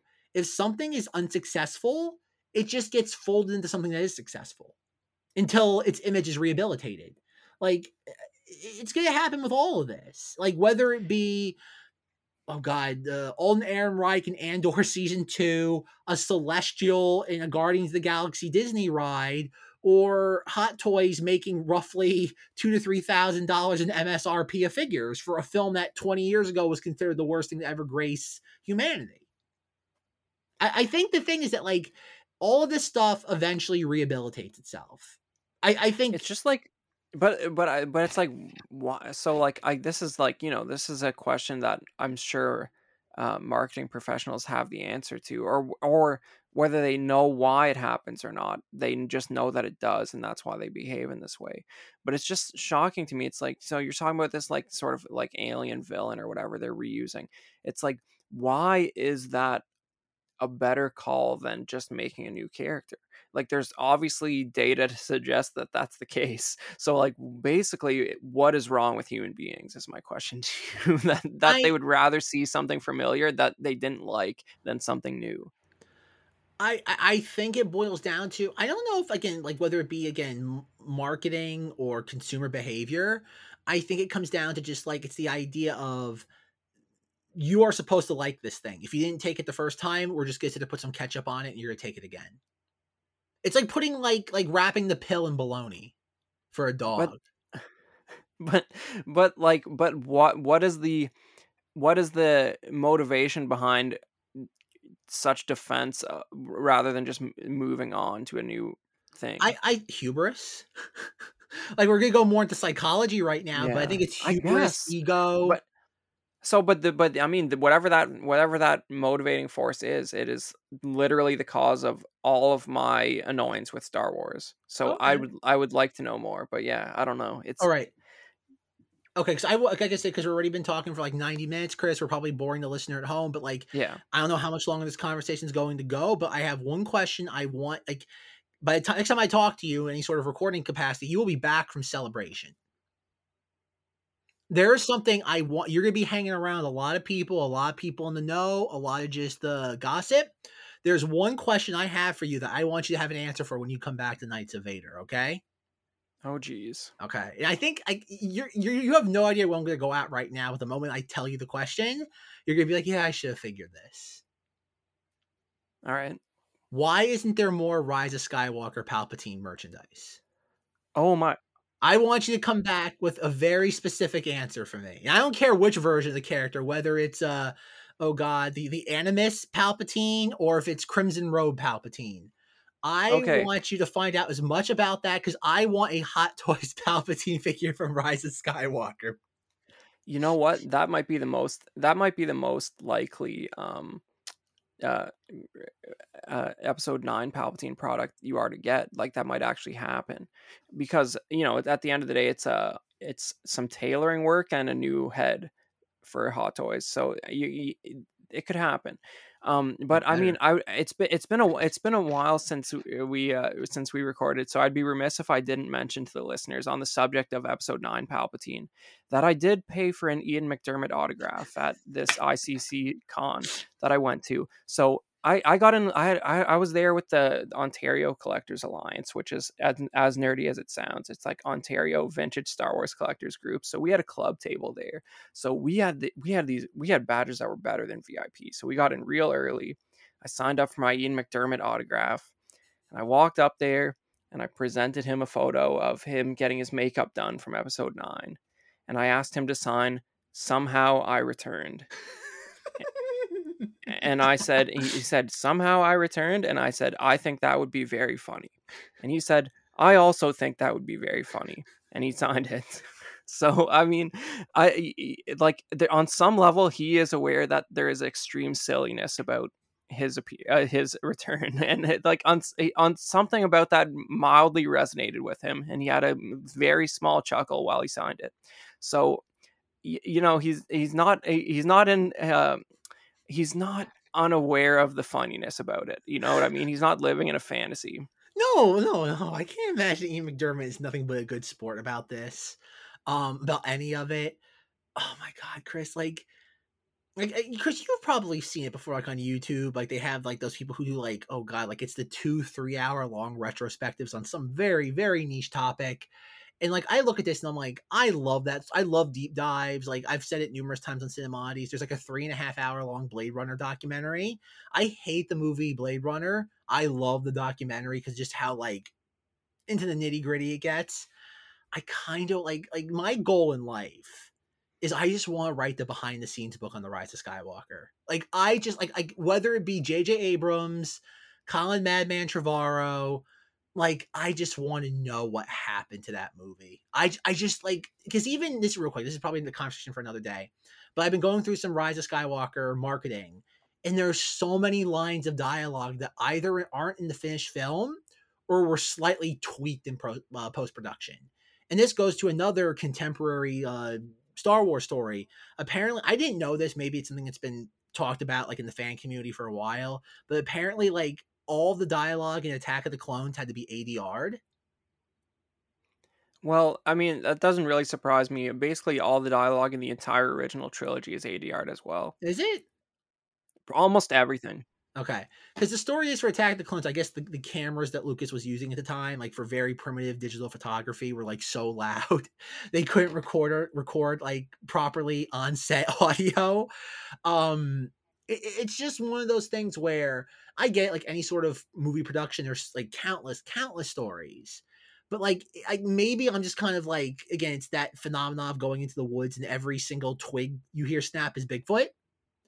Maybe I'm just looking for things, but like that's just a film that like I've said it numerous times, but like I would kill for that shooting script. I would kill for the script they went into principal photography with, even if there was like literally like a couple of words on a cocktail napkin that JJ used that morning for his coffee. Yeah, well, I think you know, if and on the subject of your goal of writing that the behind the scenes book, you know, you could do something, because there are people involved with that who do like talking about it, who they were in positions where they would have known things, and they're reasonably accessible people. It's just, you know, like getting them to sort of comment on stuff and put their name behind it while they're still working is going to be the tricky part there. I have to wait 20 to 25 years is what you're saying, when these people are, like, are clearly like in their like retirement, like sunset phase.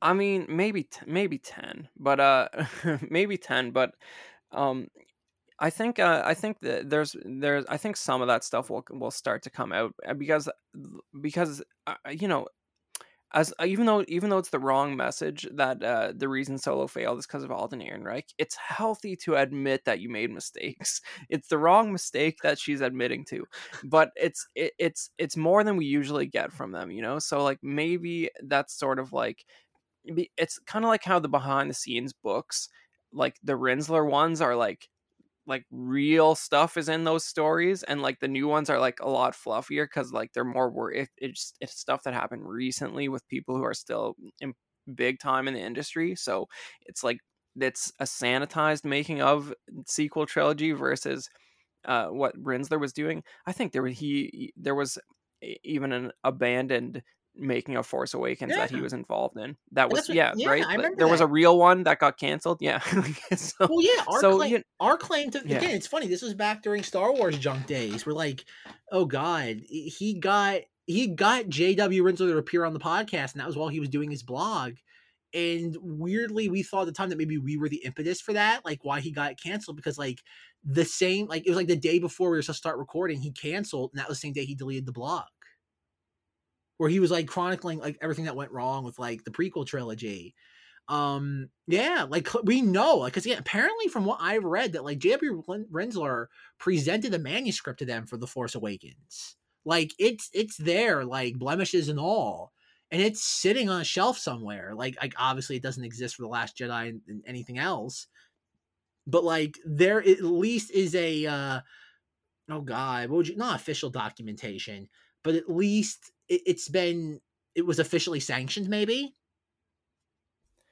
Right. So which can't be said for any of the other subsequent projects. Yeah, and it was too real for them, so they had to go another route. That's the truth. Like that's literally been the story, is that like they didn't like the fact that like he was so kind of just matter of fact about things, and that's when they shut it down. But like I think it's, oh god, what's his name? Oh god, he has one of those names, Sozak. He's a concept artist, and I know because he does the foreword for a lot of these books, And I think that's how he's kind of commented on it over the years. Like, it was a little too real, and Lucasfilm deemed it too distracting from the property that was going to launch for it to be released. You know what, though? Looking back, it can't be any more distracting than saying, we definitely can't recast key characters. Like, that's just, you know what I mean? Like, that's a weirder thing to say than almost That's anything how it that's in begins. that book. That's the first sentence of the book. Yeah. Can you imagine that? That's why we're dusting off all the OT actors, because we just couldn't possibly Not recast even them. Well, what do you? Okay, and I guess I don't want. Like I said, we don't want this to go on forever. But like, what do you think Yeah. of that? Marvel Disney has signed an agreement with Stan Lee's estate to use his likeness indefinitely in every piece of media imaginable. I think that that agreement on paper was a foregone conclusion that it would happen. I don't know if that'll actually be executed, but I feel like the way those companies work, that agreement was going to be proposed and agreed to based on the monetary values involved, whether they end up actually putting him in those movies or not.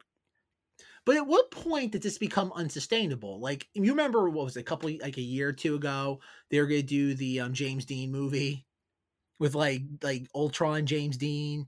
Everyone's just like, isn't this a little icky? Like, it's one thing when it's Tarkin for like 5 minutes, but to actually have a movie star and actor that's been dead now for how many decades? Like, I guess this question is, now that we have Ultron, Luke Skywalker, is Luke Skywalker going to live forever as a character? Is he going to be like Chewbacca?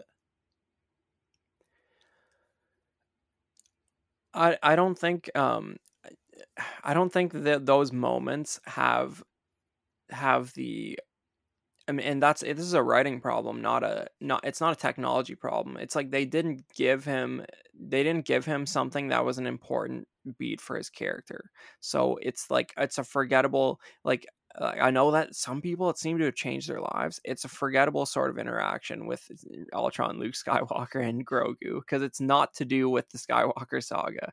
In fact, it is a distraction from the Skywalker saga, given where it lands canonically, because it just brings up more questions than answers. And I don't think they're going to do that. I think maybe it'll be a while, but I think by the time they'd be comfortable doing it, the marketing cachet of Mark Hamill, Luke Skywalker, may have been diminished, because, you know, even in the current time period, those original trilogy fans are still spending. They're still, their dollars still have value. They're approaching retirement age, but like those original fans are still on the market. And, you know, in 20 years time, that's not really going to be the case. So I don't know if there's as much value in a leading man CGI Mark Hamill, Luke Skywalker in 20 years as there is right now. I don't know, Chris. That is a Mark Hamill, Luke Skywalker is one of those larger than life characters. Like, give me 5 actors that play characters that are as, like, point to it and say this is like, when you think, like, you say Mark Hamill, it's Luke Skywalker. Like Robert Downey Jr., Tony Stark. Like, it's like, I would imagine that clearly Disney, for Robert Downey Jr., has signed something to use his likeness indefinitely. Whether, let's just say tomorrow, Robert Downey Jr., a meteor fell out of the sky and Monty Python anviled him. Like just say that. Like just think of that. I would imagine that for every single one of these actors for tentpole movies, I would imagine they are forced to do the Mark Hamill Ultron thing. So they have it at their disposal. Like, why do you think the Carrie Fisher Leia thing in Rise of Skywalker was able to be done so easily? Unless they kind of knew this was an insurance policy. Well, a couple things. It wasn't done easily. It looks weird. It still looks weird. They didn't fix it. They could have very easily written her out of the movie. They could have very easily written her some dialogue that wasn't like a clip of something she said in the other movie, but they didn't do that either. So that is the worst possible example. That was a hot mess. They should have just totally cut that out of the movie. But I don't know. Like, maybe I feel like people sort of lose their infatuation with the actors to some degree. Maybe I never glommed onto like casting choices in that way. But I remember like before the sequel trilogy really took off, like I would see Carrie Fisher at like Toronto comic conventions, like Fan Expo and stuff, and like I wasn't couple observations about that thinking back. Very, very short lines, and I never felt compelled to go up. Looking back on it now, with the godlike status the fan community has awarded her posthumously, that seems crazy, right? But I vividly remember this is probably 2013 or 14. There's maybe 10 people in line.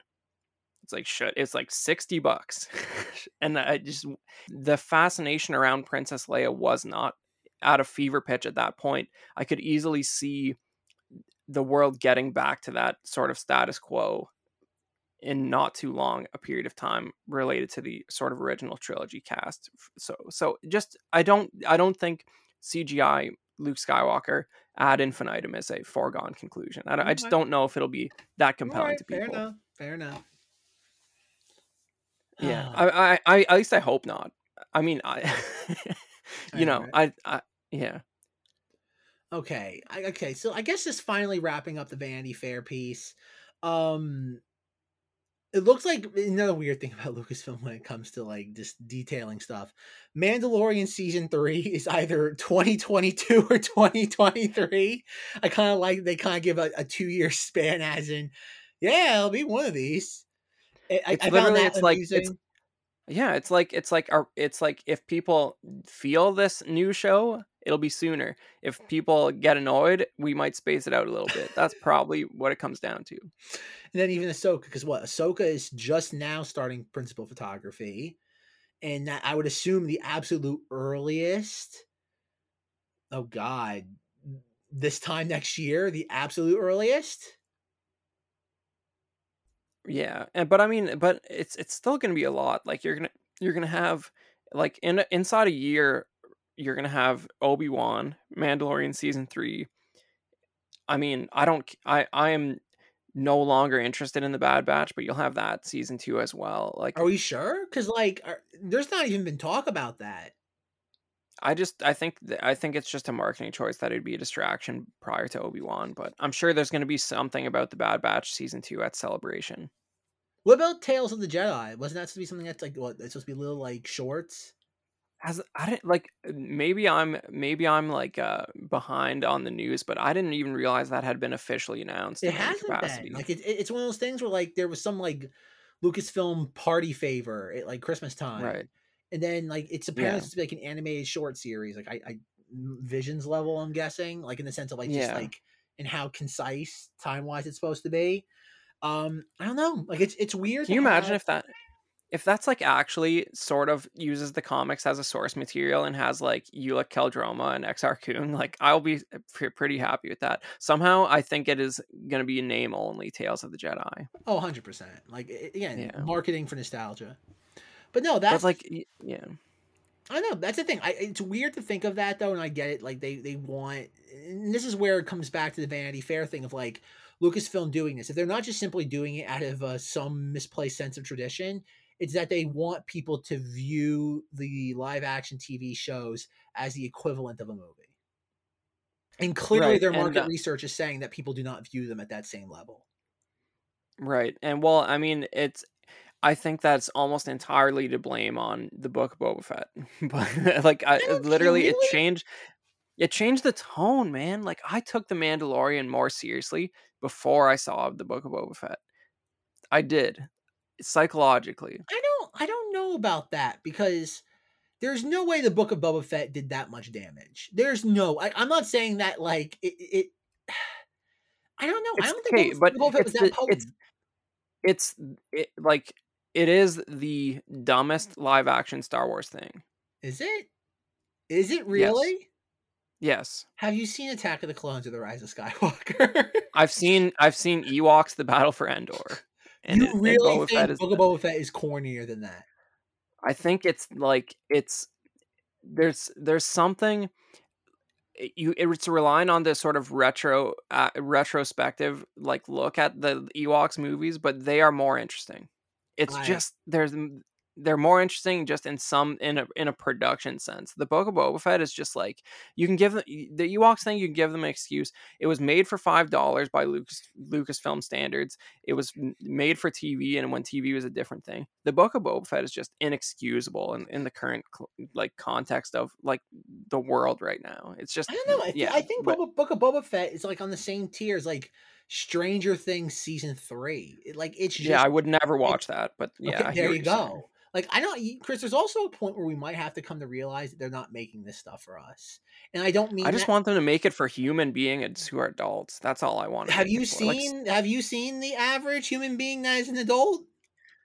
You're talking about the hot dog munchers again. Exactly. I don't want them to get angry at us. Have people ever thought about when they say like, oh, they're not making this content for us? Maybe it's not like an age maturity thing. It's for a cultural societal like angle. Yeah, but it's like it's like when people say, "Oh, you're not the intended audience," they're not giving the intended audience a compliment. Exactly. Like, they shouldn't throw that argument out there. Like, have you seen what Netflix produces on a weekly basis? Like, it's literally just garbage. Like, forget about the hot dog. It's just like a boot with ketchup like smeared on the bottom of it. But yeah, the basically the overall point of this is that like, who is this intended for? And that's a question I've been asking for years now on this podcast, is that who is Disney making this content for? And I think the answer is everybody. And that is clearly the wrong way to go about making anything. Because if you try to make something that appeals to everyone, you eventually appeal to no one. Yeah, well, I think that's what I mean. I think that's the way things are done these days, and that's just, you can see it across the board with movies and TV shows that this at this budget level. So it's probably an unfortunate reality of our current state of culture. What a incredible time to be alive. Alrighty, Chris, with that being said, is there anything else when it comes to Vanity Fair, Celebration, Kenobi, that any predictions you want to make? Anything you before any of this? What do you think is gonna happen? It's gonna be a big week for Star Wars. 7 days. I feel like they have to have at least one wild card announcement up their sleeve for Celebration. I don't know what that is, but remember, we got the announcement of the most underwhelming series of all time at the end of a Mandalorian episode. So if they're going to do something like that, they're going to save some kind of announcement for Celebration because we have Celebration the week of Obi-Wan coming out. They have to have something planned, something interesting. I think the first two episodes of Kenobi, I'm sure, are going to play real smooth. Where it goes from there, I am both equally excited and terrified. So I'm excited for that. I'm going to be at Celebration. I'm leaving on the 24th, so I'll be there a little bit early. And like I said, I'm going to be doing some work on the collecting track. So if any listeners are going to Celebration and they want to say hi, you'll pretty much be able to find me at the collector's track stage anytime there's a collector's track panel going on. So that'd be cool if you want to come say hi. I'm going to be filming the panels up there. Yeah, I'm excited for Celebration. It's going to be fun. Very cool. All right, so conclude this episode of the Knights of Vader, a Star Wars podcast. Check out the Facebook group, type Knights of Vader in the Facebook, and chances are you will find us there waiting for you. Thank you to Inferiority Complex for providing our theme song. Check out the show notes to hear more from them. If you want to hear more from me, please come listen to the Cinemodities podcast. The latest episode was a film that neither Rob or I was participating in, but Chris was. 1998's Urban Legend. As somebody who was not involved with that recording at all, it is a hoot of an episode. So at the very least, I would imagine Chris would recommend to listen to that, because it's a trip, man. That episode is a trip. Yeah, I had a lot of fun hanging out with some of your other guest hosts over on Cinemodities who I haven't had the chance to talk to before, and we got to talk about the very goofy or slasher Urban Legend, which wouldn't exist if Scream didn't exist, and it's not a good movie. Indeed. Alrighty, Chris, when you are not at Celebration and you're not on this podcast or on Cinemodities, where can people find you? You can find me at the Chris Porteous on Instagram, and also go ahead and follow KOV Podcast on Instagram as well while you're at it. Oh yeah. Lots of pictures on there, I'll bet, in the next few days. Alrighty, folks, good night, but not goodbye. And as always, may the force be with you.